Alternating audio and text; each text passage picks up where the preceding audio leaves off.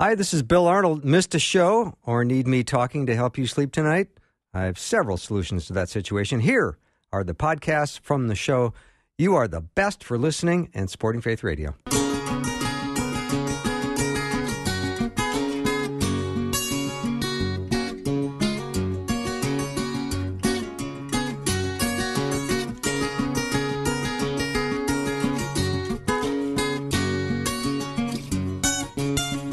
And a warm welcome to Afternoons with Bill Arnold.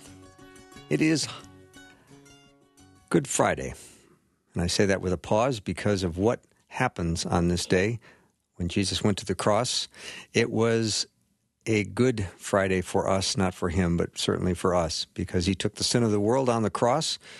In Romans 10, it says, if you declare with your mouth Jesus is Lord and believe in your heart that God raised him from the dead, you will be saved.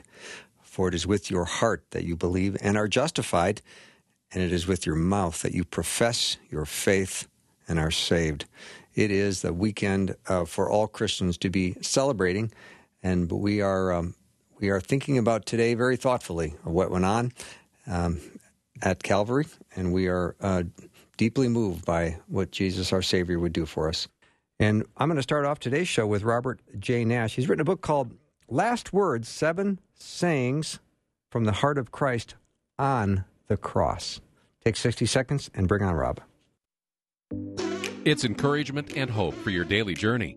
Faith Radio. I was a baby believer when I started listening, and I think it's attributed to my growth in my walk. I listen to the Faith Channel all day long, so I even listen, repeat, later in the evening. So it encourages me every single day, and it teaches me. I learn from all your guests as well as everyone else does. We're connecting faith and life together. Faith Radio. It's not just information, it's transformation. You just start loving people like crazy and being generous with your time and your money and your energy and invite people over, ask them questions, listen to them, love them, and then you come back and tell me what happens in a couple months. All of my plans, all of my dreams, I lay them down before your feet. All of my time. It's this Jesus who lives in me, and he gave me a dislocated heart. Faith Radio.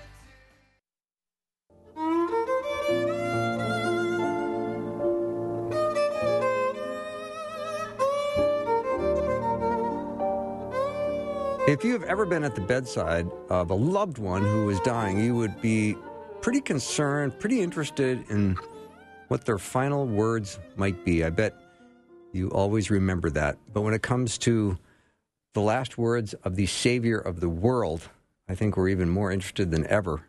And the 7 sayings from the heart of Christ on the cross, the last words, were compiled, a book written by Robert J. Nash. He's my guest on the show today. Rob, welcome. Hey, welcome. Thanks for having me. Yeah. It's nice to meet you, Bill, and I appreciate your time. It's interesting if you just kind of Google, famous last words of people. It's pretty interesting. There's a lot of weight that goes into people's last words, and I find it fascinating. I probably read through 50 of them. Did you? Okay. Yeah, some are humorous, some are sobering. Yeah. Christ, I think, are amazing.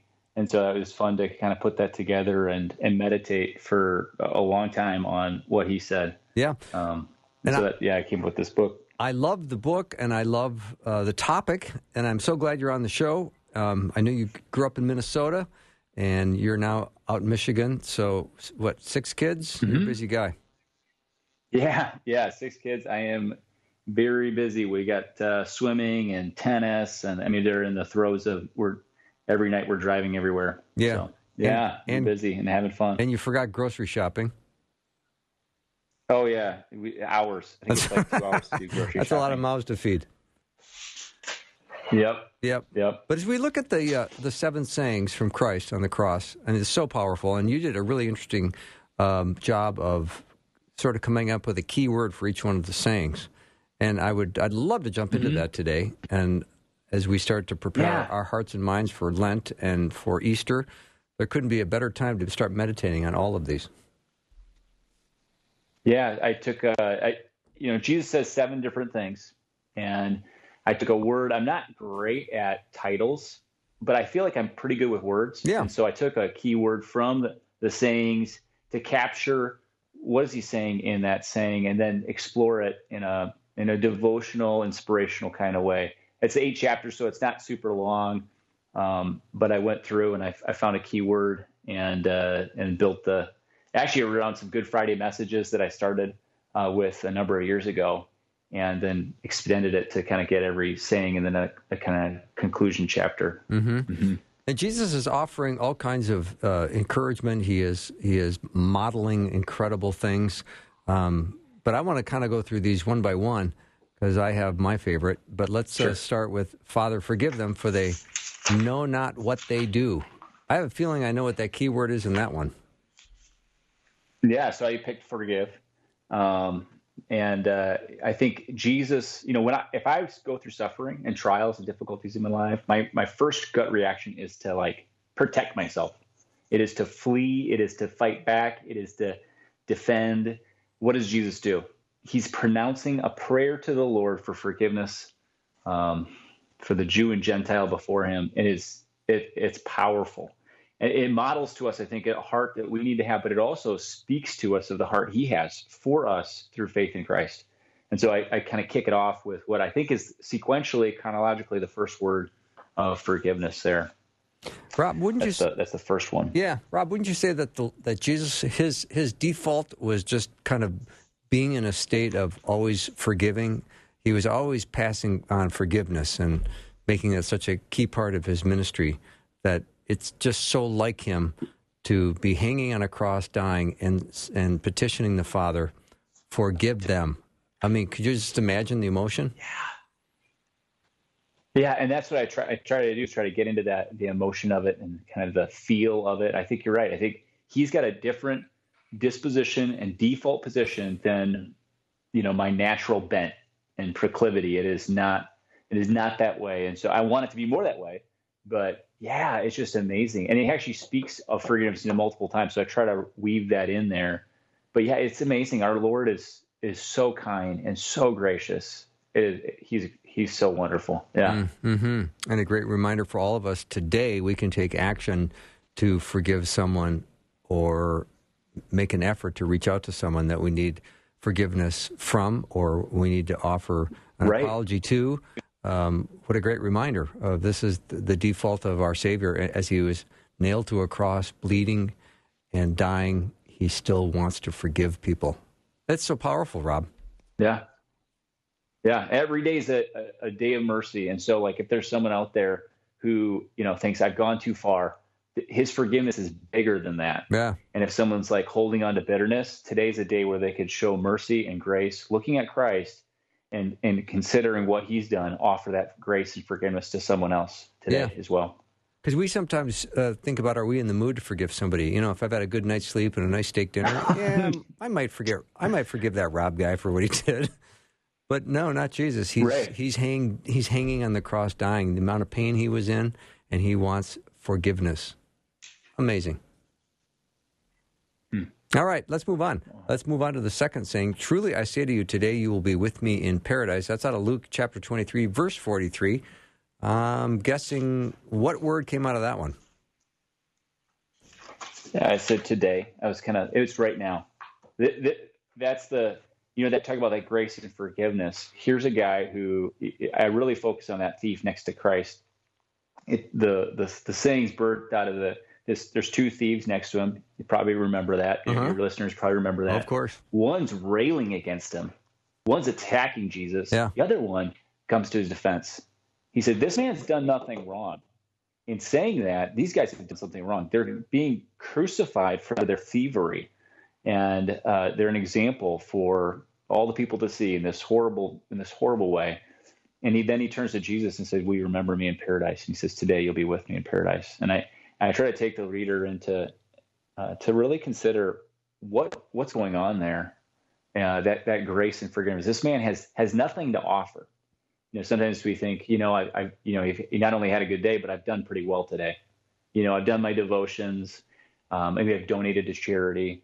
But when it all comes down to it, I think we're more like that thief if we're really true and honest with ourselves. And when we're naked before the Lord, standing before him, what do we have to offer? We can offer what he offered. He offered that little bit of faith, that seed of faith. And the great thing is he extends this offer not just to him 2,000 years ago, this thief, but to us as well. So it says in 1 John 1:9, if we confess our sins, he is faithful and just to forgive us our sins and purify us from all unrighteousness. I love that. So Yeah. that's the focus of today.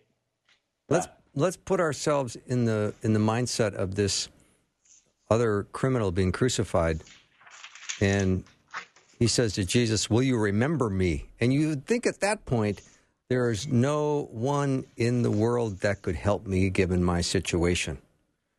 And Jesus, he would look at Jesus and say, "Are you saying that there's something for a person like me?" Yeah. And it's so powerful to think, yes, that was what Jesus was offering him in that moment. Today, you'll be with me in paradise. Stunning. Mm-hmm. Yeah, it's worshipful, honestly. Yeah. All right, Rob, let's move on to the next one. Woman, behold your son. Then he said to the disciple, behold your mother. That comes out of John 19. Yeah, and so here, okay, this is the third thing he's saying here. And again, I'm astounded. Where's his focus? Where would be my focus? My focus would be, to be honest, would be more self-word. Uh-huh. That's, again, my struggle. I'm a pastor. I struggle with that. Maybe others can relate. Christ, where his focus? It's on his mom, and the kind of provision and care for her. There's your son. And then he turns to this disciple, John, here's your mother. Now, a thing that to note here, John has just betrayed him. Sure, he's at the cross, but where was he when Jesus was being taken away? He went running. Where was he when Jesus said, could you pray with me for an hour? He was sleeping. And so Jesus offers this kindness, this compassion, this task that is broader than just, I think, them. I think there's in here an invitation for us to see the compassion of the Lord that's extended to us. There was one event, I bring this up, briefly, that people might remember, where Jesus is confronted by his mother and brothers. They're there to kind of corral him and hinder his ministry. And he said, you know who my mother and brothers are? It's those who do the will of God. And so I think we see expanded here the breadth of the family of God that we have. This familiar relation here, as well as Jesus' compassion to his mom and to this disciple who probably is, if I was in his shoes, thinking pretty low thoughts of myself and not feeling really good. I'm struggling. I just betrayed my Lord, and here he's dying. So that's when I come to behold. That's when I think of behold. Look at what's happening here. So that was the third chapter. Behold. Yeah, I want to meditate on that just for a second, but let's go to break real quick. Rob Nash is my guest. We're chatting about his book, Last Words, 7 Sayings from the Heart of Christ on the Cross. We'll take a short break and be right back.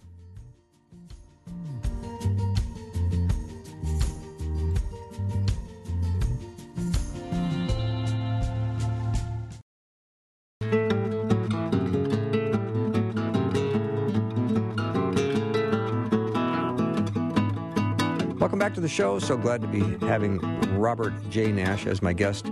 His book is Last Words, 7 Sayings from the Heart of Christ on the Cross.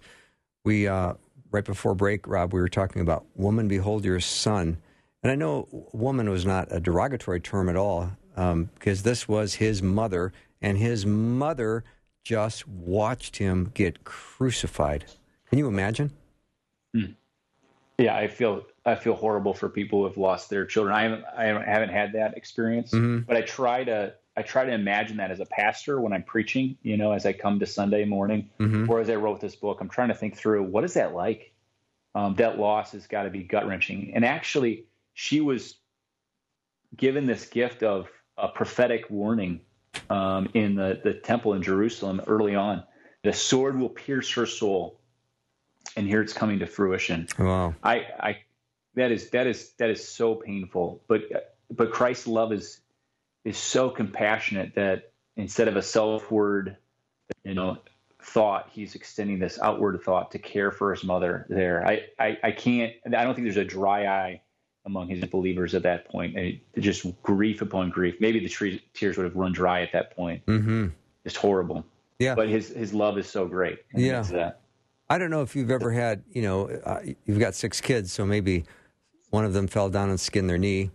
And just when you see them suffering or slightly injured, or maybe you've watched them have an injury greater than a skinned knee, your heart just breaks. And I'm sure your wife would just want to pick them up and hold them and, kiss their boo-boo. And you know what I mean?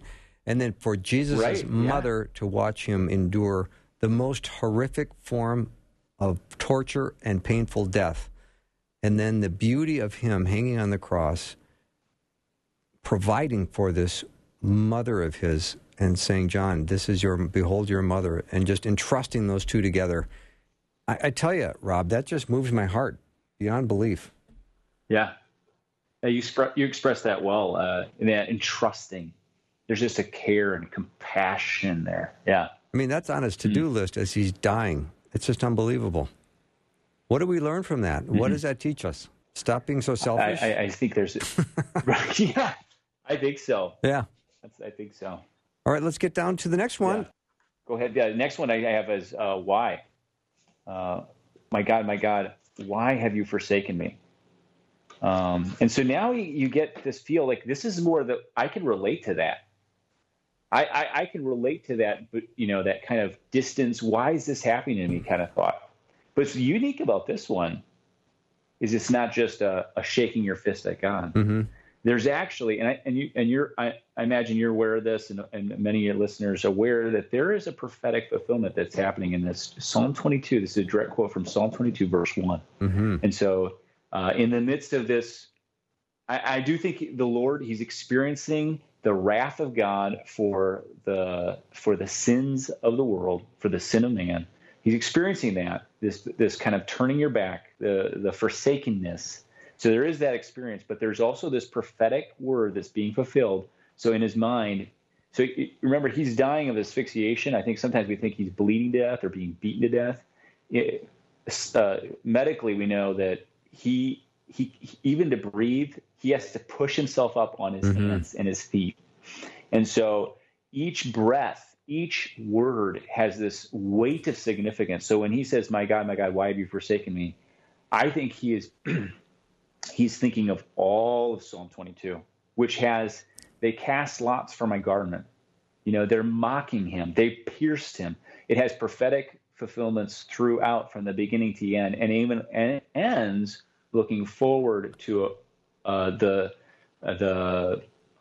resurrection and the fruit of the nations following him. There's this prophetic joy at the end. And I think with the why here, I think what I try to do in the book and try to help us think about is he's taking our place at that point.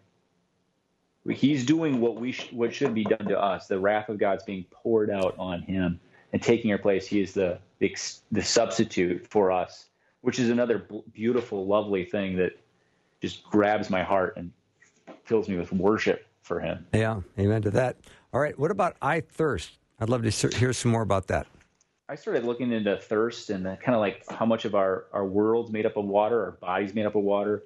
I didn't put all that in the book, but we're thirsty people, right? We long for satisfaction in a lot of different things.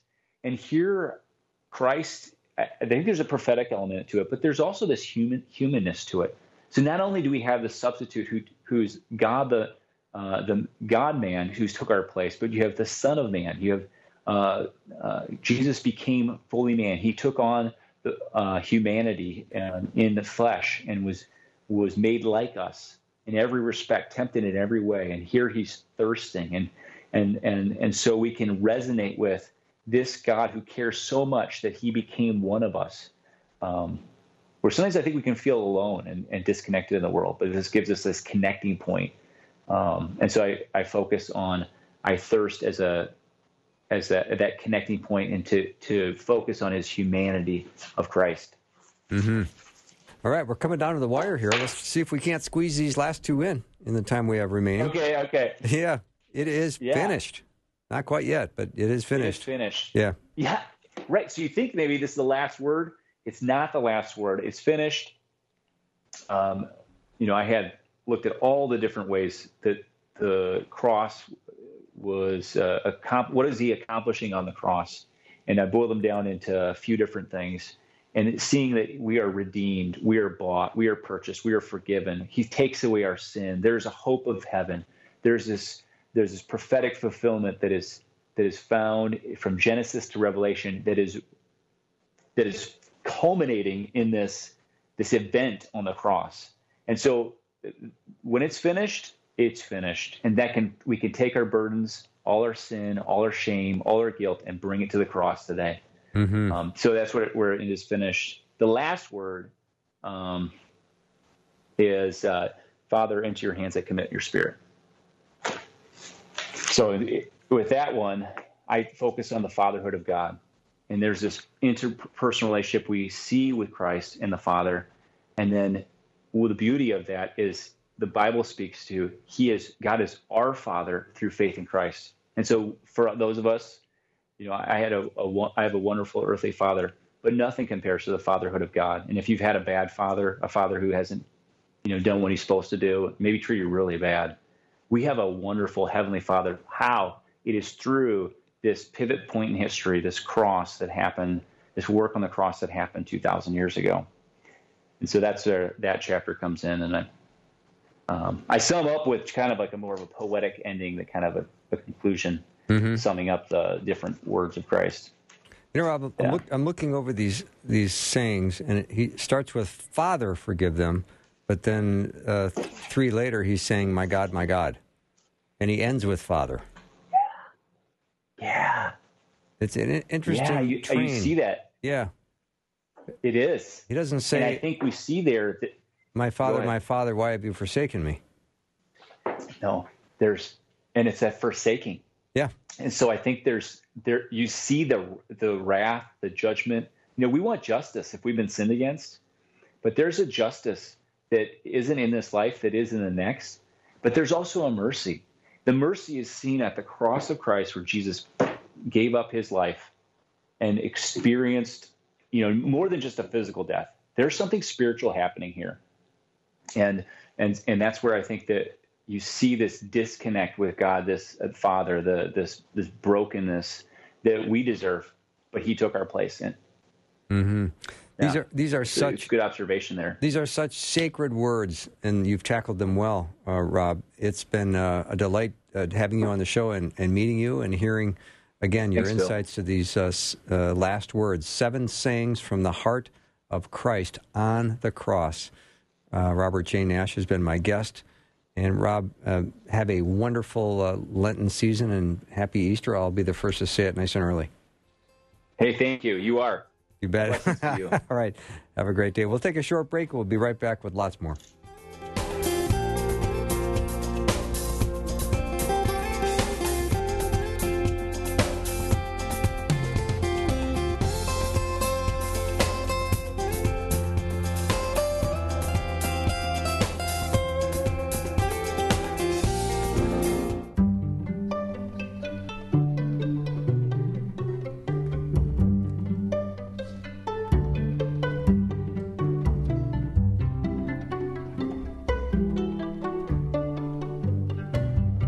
All right, welcome back to the show. I'm always delighted when I get a chance to talk to Dr. Ian Paul.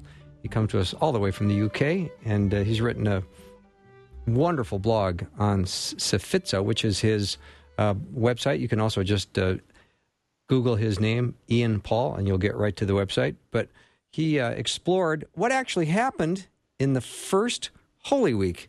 And here to talk about that is, of course, Dr. Ian Paul. Welcome, Ian. Hi, Bill. Nice to see you. And great to be with you. Thank you so much. Well, we're all sheltering in place, and it is exactly. And the fact it's ironic, isn't it, that it's much harder to talk to our neighbours, but we can still talk to each other, right across the Atlantic. So, and you're spending a little bit more time in your garden? I am. Yeah, we're really blessed. We've both my wife and I, before we met, we were very convinced that when Jesus calls us to know Him, He calls us into community, and so we've both really been committed to community living. And always sought to share our home with other people. And currently our home consists of 7 different people. So We look after Maggie's parents, who are 87 and 89, but we also have a couple of students living with us as well, and one of our children is here too. So we're quite a little sort of intergenerational community. So it's not boring. There's always things going on, always people to talk to. And I love spending time in the garden. We just had fantastic weather this week as well. So I've been planting lettuce today. Oh, fantastic. Fantastic. I'd love to see a picture of the garden at some point. Yeah, sure. Yeah, thank you. So let's talk about what actually happened in the very first Holy Week. As we go through the gospel accounts, you've done a beautiful job in your blog of laying them out. So I'm going to encourage all our listeners to head over there to see the visuals. But let's talk about what happened in that first week. Yeah, I think when we read the different gospel accounts, it's very easy to miss the differences and the different emphases because very often we kind of read the story through the same way we do at Christmas. And of course, although there are variations in wording and in some details, there's striking agreement between all four Gospels in the order of the main events. But there's also a couple of puzzles as well. And one of the puzzles is what scholars have often called the Silent Wednesday. If you actually go through the events as the different Gospels record it, it looks as though absolutely nothing happens on Wednesday, which is very strange because the rest of the week seems to be absolutely packed. And also, one of the big differences is between the different accounts of the trial narrative. So particularly in the fourth Gospel, in John's Gospel, the trial is much more detailed. We get the details of Jesus' discussion with Pilate, whereas in Matthew and Mark, the trials are much briefer. And also, there's some problems historically with the way the trial's conducted, because it seems as though Jesus undergoes three different trials in three different places, all in the night, and it's very rushed. And in fact, one of the things that Jewish legal texts say is that if a trial takes place at night, it has to be ratified the next day. And so our traditional chronology of all the things that happen doesn't actually fit in the timescale we've got. So that raises some interesting issues. And these are the kind of things that have been debated by Bible scholars a long time. Well, Ian, I did not know that if a trial happened at night, it needed to be ratified the next day. So this contributes to the kangaroo monkey court that was going on that night. Yeah. So the question is, can we reconcile the different aspects of the chronology in the different Gospels, and can we understand, where the time goes and how things have happened? And I was really helped a couple of years ago. I read a book by an academic here. It's called Sir Colin Humphreys, and he's written a book called The Mystery of the Last Supper. And he tackles these issues. What's really interesting about his discussion is that he's an academic, and a distinguished academic of that. He's a sir, but not in theology. He's actually a scientist. He's an academic in material science, but he's a Christian, and he's got a real interest in understanding some of these biblical questions around the scriptures and how we read them and how we make sense of them. So it is interesting. He comes to this question with the disciplines of an academic, but he comes with a really fresh angle as well, because he's not so committed to one or other position within scholarship. Ian, you've got me really interested now in this Silent Wednesday. And I think Sir Colin Humphrey addressed it as well, didn't he, in his book? Yeah, he did. He did indeed. Yeah. That's what, for him, that's one of the key things. So noticing this, when you read the accounts, everything seems to go quiet in the middle. He also points out the problem of the Last Supper in terms of understanding what kind of meal it was and when did it happen. Because, of course, I think most of your listeners will be very familiar with the fact that we read about the Last Supper in Matthew, Mark, and Luke, and what you might call the institution narrative, where we have the words that Jesus uses talking about, he breaks the bread and says, "This is my body. Eat this in remembrance of me," and this is the cup, the blood of the new covenant. Drink this in remembrance of me. My blood shed for you and for many for the forgiveness of sins. And then you get to John's Gospel, and you think, well, do you know John has a real interest in symbolism? He has a real interest in double meanings. So when we see things happening at night in John's Gospel, it isn't just the time of day. It is that, but there's real symbolic significance. So in chapter 3 of John's Gospel, Nicodemus comes to Jesus in the twilight, in the evening time, and he can't see who Jesus is. So it's, as it were, there's darkness falling literally outside, but there's also darkness still over Nicodemus's eyes. Then in the very next chapter, chapter 4 of John's Gospel, the woman at the well Jesus meets in Samaria, and they're in the middle of the day. It's midday. It's bright sunshine, and that has significance for her because she's obviously an outcast, so she can't come in the morning when the other women come. But of course, for John, symbolically, she can see who Jesus is. She rushes off to her village and says, "Come, see the man who told me everything I ever did. Could he be the Messiah?" So there's a lovely contrast there, both in the literal timing, but also in the symbolic meaning of the evening of Nicodemus and the daytime of the woman. And of course, in the Last Supper account in John chapter 13, when Judas betrays Jesus, or when he decides to betray him, he dips the bread in, and then he goes out to turn him over. And the gospel simply says, "And it was night." Of course it was night. Yes, it was the night time. He goes out in the stealth of the darkness, but actually it was the deepest, darkest night of human existence, because here the light of the world has come in front of people, and one of his disciples, someone who's seen him close up and personal, is the one who goes and betrays him. So it's the deepest, darkest night in human history. So you'd kind of think that John's got all this symbolic interest going on, and yet when it comes to chapter 13, and we expect to hear the narrative institution of the Last Supper, then we don't get it. We get Jesus washing the disciples' feet and anticipating his death, and then teaching the disciples in chapters 14, 15, 16, and then his great high priestly prayer in chapter 17. So there's something strange going on, and that's why I think Colin Humphreys was really intrigued as to how we reconcile these different things. Mm-hmm. Ian, I find the Garden of Gethsemane incident so amazing.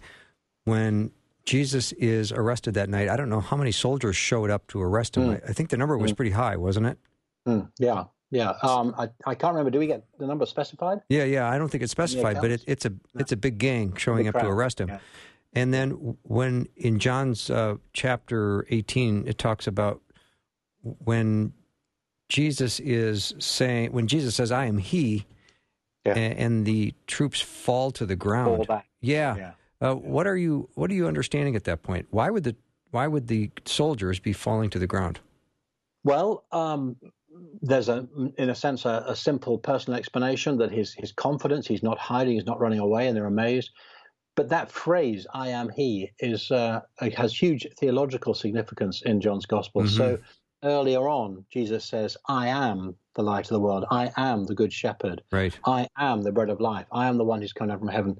And we just heard in chapter 11, which we read in our churches a couple of weeks ago, Jesus going to Bethany, to Martha and Mary, and going to visit Lazarus, who's died. And he says to Martha and Mary, "Do you believe that your brother will rise again?" And Martha gives a very straightforward, traditional Jewish answer. "Yes, I believe at the end of time, when, the end of this age comes, the dead are raised, that he'll be raised to life." And Jesus says to her, "I am the resurrection and the life." And that has all sorts of connotations as well, because Jesus there in John's gospel is drawing on the way that the God of Israel has described himself in the Old Testament. In Exodus chapter 2, when he reveals himself to Moses, Moses sees this strange sign of the burning bush and then suddenly realizes there's something spiritual going on. He's on holy ground, takes his shoes off, and he hears the voice of God calling and commissioning him. And he says, "Who shall I say is sending me?" And the voice of God says, "Say, I am. I am." In a sense that God isn't defined in any other terms than who he is. And the phrase in Hebrew there can be understood as being "I am" in the present tense, or "I was" in the past tense, or "I will be" in the future. And God communicating to Moses that he is eternal, he is unchangeable, he is not defined by anybody else, by anything that we can think of. And that's the language that Jesus picks up in John's account. In John, I think it's chapter 8, he says, "Before Abraham was, I am." And he's very explicitly claiming identification with the God of Israel himself. And I think that's the impact that his saying has in John 18. So, "I am he." He's not just admitting that he is Jesus of Nazareth, they asked, that this is the person they're looking for.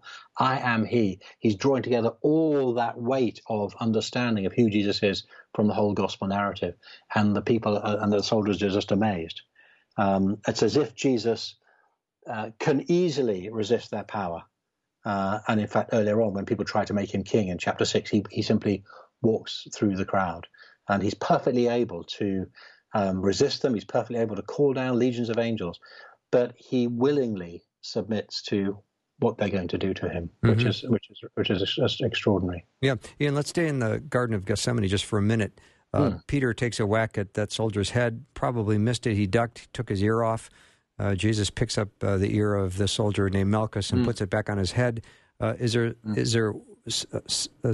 that symbolic for some reason? I mean, why is he putting his ear back on his head? Except for it was nice for him to do that. Well, I've not understood any particular symbolism around that. Was he showing the soldiers something? Was he demonstrating something to the soldiers that night?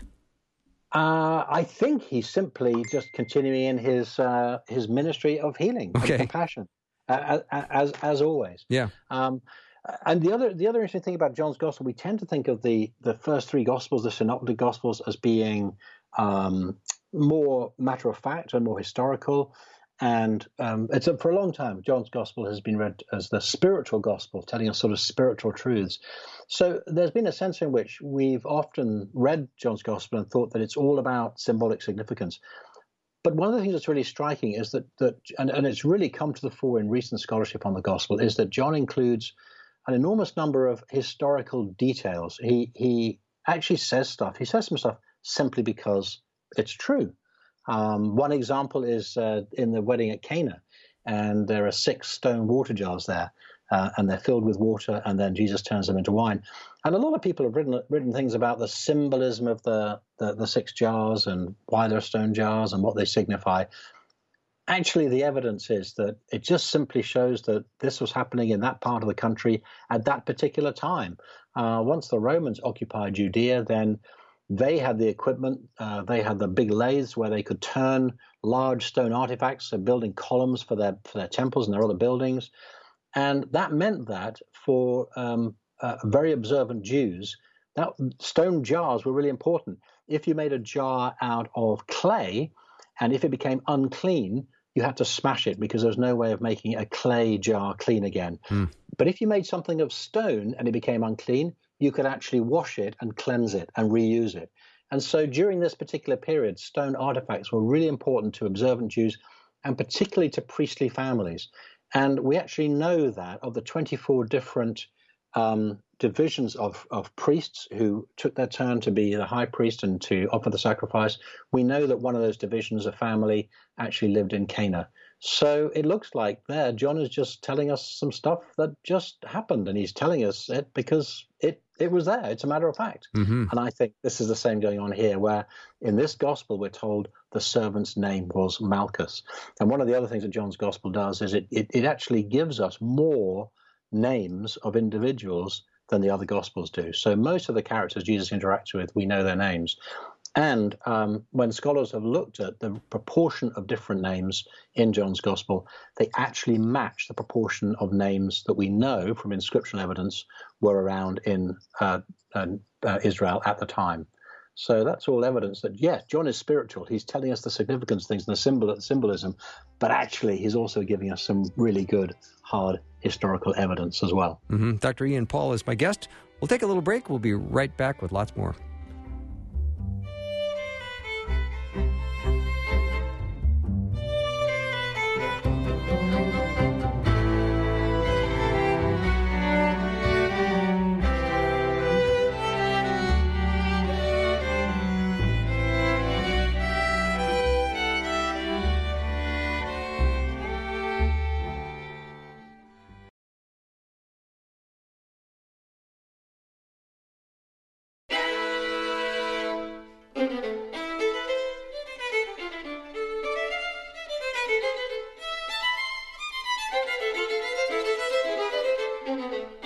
Welcome back to the show. So glad to have Dr. Ian Paul as my guest. He's a theologian and author and speaker and adjunct professor at Fuller, and he's also at St. Nick's in Nottingham.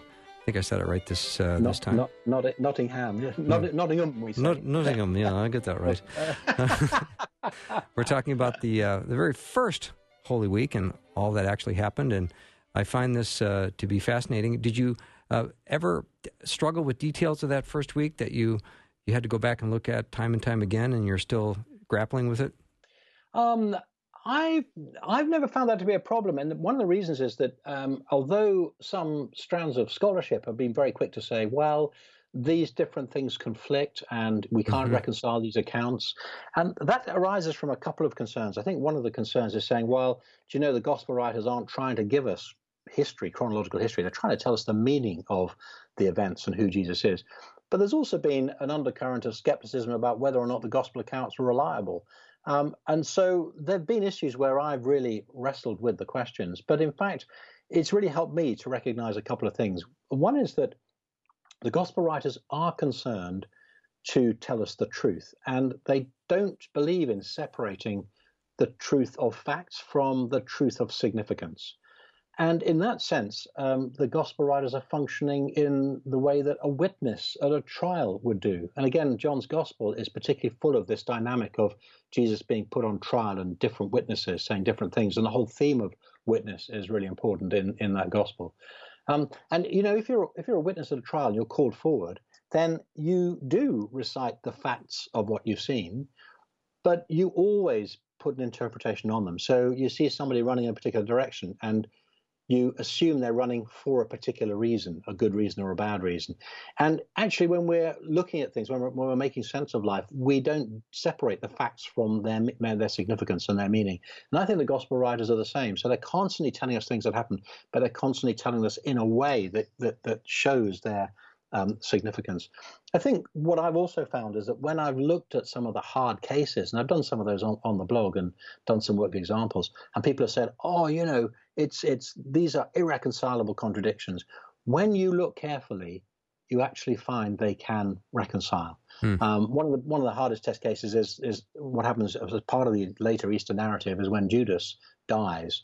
And it looks like in the Gospels, it says one thing. In Matthew's Gospel, it gives one explanation, and then in the beginning of Acts, he gives a second explanation. But actually, when you look at it carefully, they don't, in fact, conflict. And what Matthew and Luke are doing is drawing out two different sets of understanding of the significance of Judas's death. And I found that reflecting on my own experience. I remember just an incident a couple of months ago where something happened to me on a train, on a journey I was going on, and two different people asked me about what happened. And I realized because I was concerned about different things, they were interested in different things, I actually ended up giving the account in two quite different ways.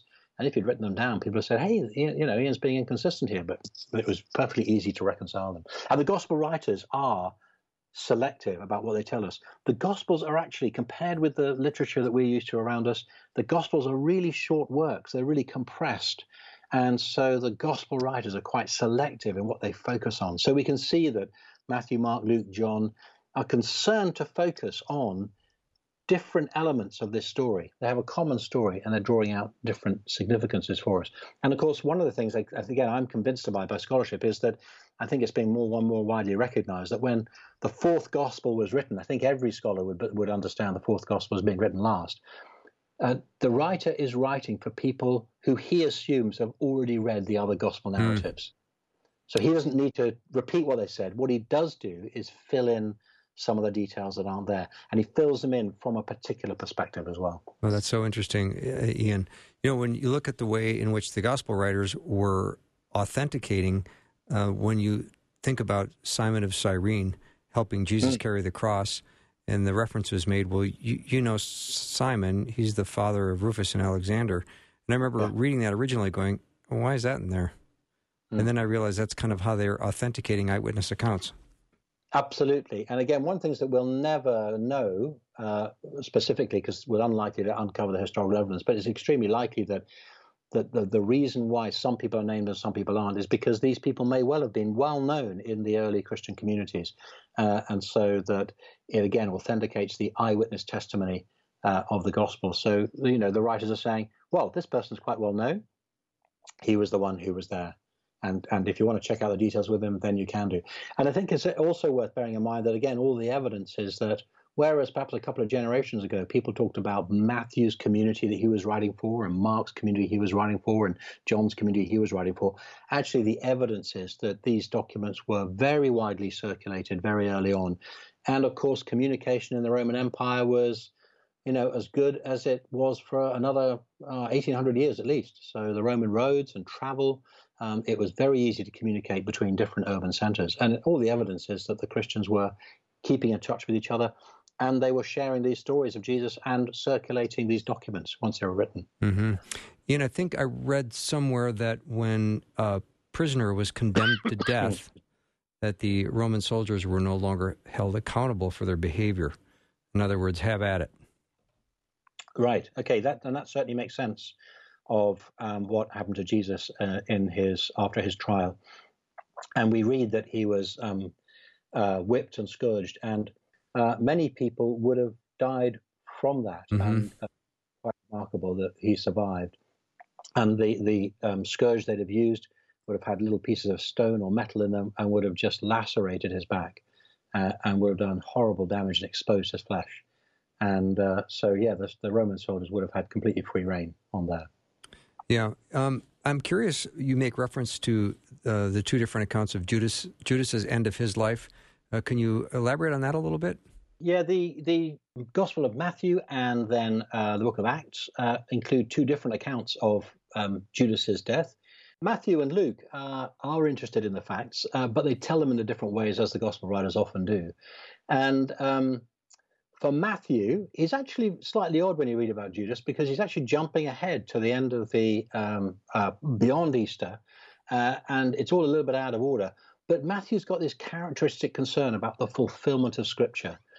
And in fact, Judas's fate is a fulfillment of Jesus' words that Matthew includes earlier on in chapter 26. And he contrasts him with Peter. And he also sees it as the fulfillment of the Scripture. So all the way through Matthew's Gospel, he's concerned to show that the life of Jesus and all the events around it are the fulfillment of the Scriptures. But Luke has got a different interest in the episode. So he's providing his own eyewitness account. And this little aside about Judas fits in to the detail that he's filling out. In other words, he's actually putting together a story, and he's acting like a Roman historiographer who's giving a reliable account. So he's actually making sure that his account is systematic. So the reason why the two gospel writers draw different emphases from the story is because they've got particular narrative concerns in their telling of it. Mm-hmm. So it's not about contradiction, it's about drawing out the significance. And that's why, sometimes it's really helpful. Whenever I'm reading a passage from the Gospels, I always have in front of me either a print copy or an electronic copy of what's called a synopsis, where the gospel accounts are side by side. And then you can see the things they have in common, but you can also see the really interesting little details that they draw out in their own telling of the story. And often it's those little details which give us a clue to the significance of the event, so we can actually see the meaning for ourselves today. I also bet you have a really organized garage. I've got a really organized greenhouse. Okay. Well, yeah, that's probably the same thing. I love the way you think. I love the way you lay stuff out. You inspire me to be a better student. So thank you so much for doing the show. Great to be with you, Bill. Yeah, thank you so much. Have a lovely Easter and blessings to your family. Thank you. Thank you. Dr. Ian Paul has been my guest. You can Google his name, Ian Paul, get right to his website, which is Sephizo, PSEPHIZO.com. We'll take a short break and be right back.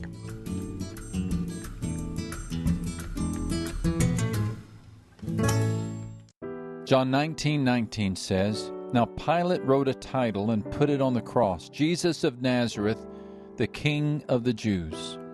Why is a sign placed over the head of Jesus? This is Max Lucado. Could it be that this piece of wood is a picture of God's devotion, a symbol of His passion to tell the world about His Son? Pilate intended the sign to threaten and mock the Jews, but God had another purpose. Every passerby could read the sign, for every passerby could read Hebrew, Latin, or Greek. In the language of culture, Christ was declared King in them all. There's no language He will not speak, which leads us to the delightful question, what language is He speaking to you? I'm referring to the day-to-day drama of your life. God does speak, He speaks any language that we will understand. This is Max Lucado. This is the Faith Radio Network. Listen anywhere, anytime, online at myfaithradio.com. Thanks for listening. Programming like this is made available through your support. Information available at myfaithradio.com.